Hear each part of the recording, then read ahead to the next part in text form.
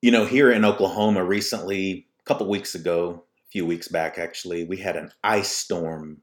And man, it's just made the scenery in a lot of places look ugly. There's branches everywhere, the leaves have turned brown. It really ruined a lot of trees.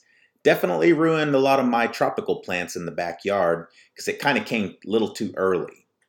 But anyway, that's what these guys that I'm about to play sound like, those chainsaws that are cutting up all this excess wood. These are what I call the guitar shredders. We got a couple of them here. I'm going to play Jason Becker, well known. He unfortunately has ALS, but we're still thinking of him and we still carry on his legacy through his music because what little time he was playing or had the ability to play, man, it was incredible. It still is. It's incredible to listen to. So I'm going to play a little bit here of his from his solo album, Perpetual Burn. But this one we're going to start with.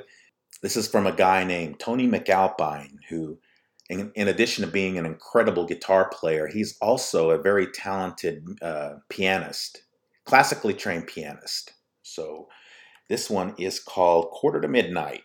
This is from his first solo album. Remember, we are indigenous and independent. Here's to all the guitar shredding fans out there. Like me, I'm a big fan of it, and I'm pressing play now.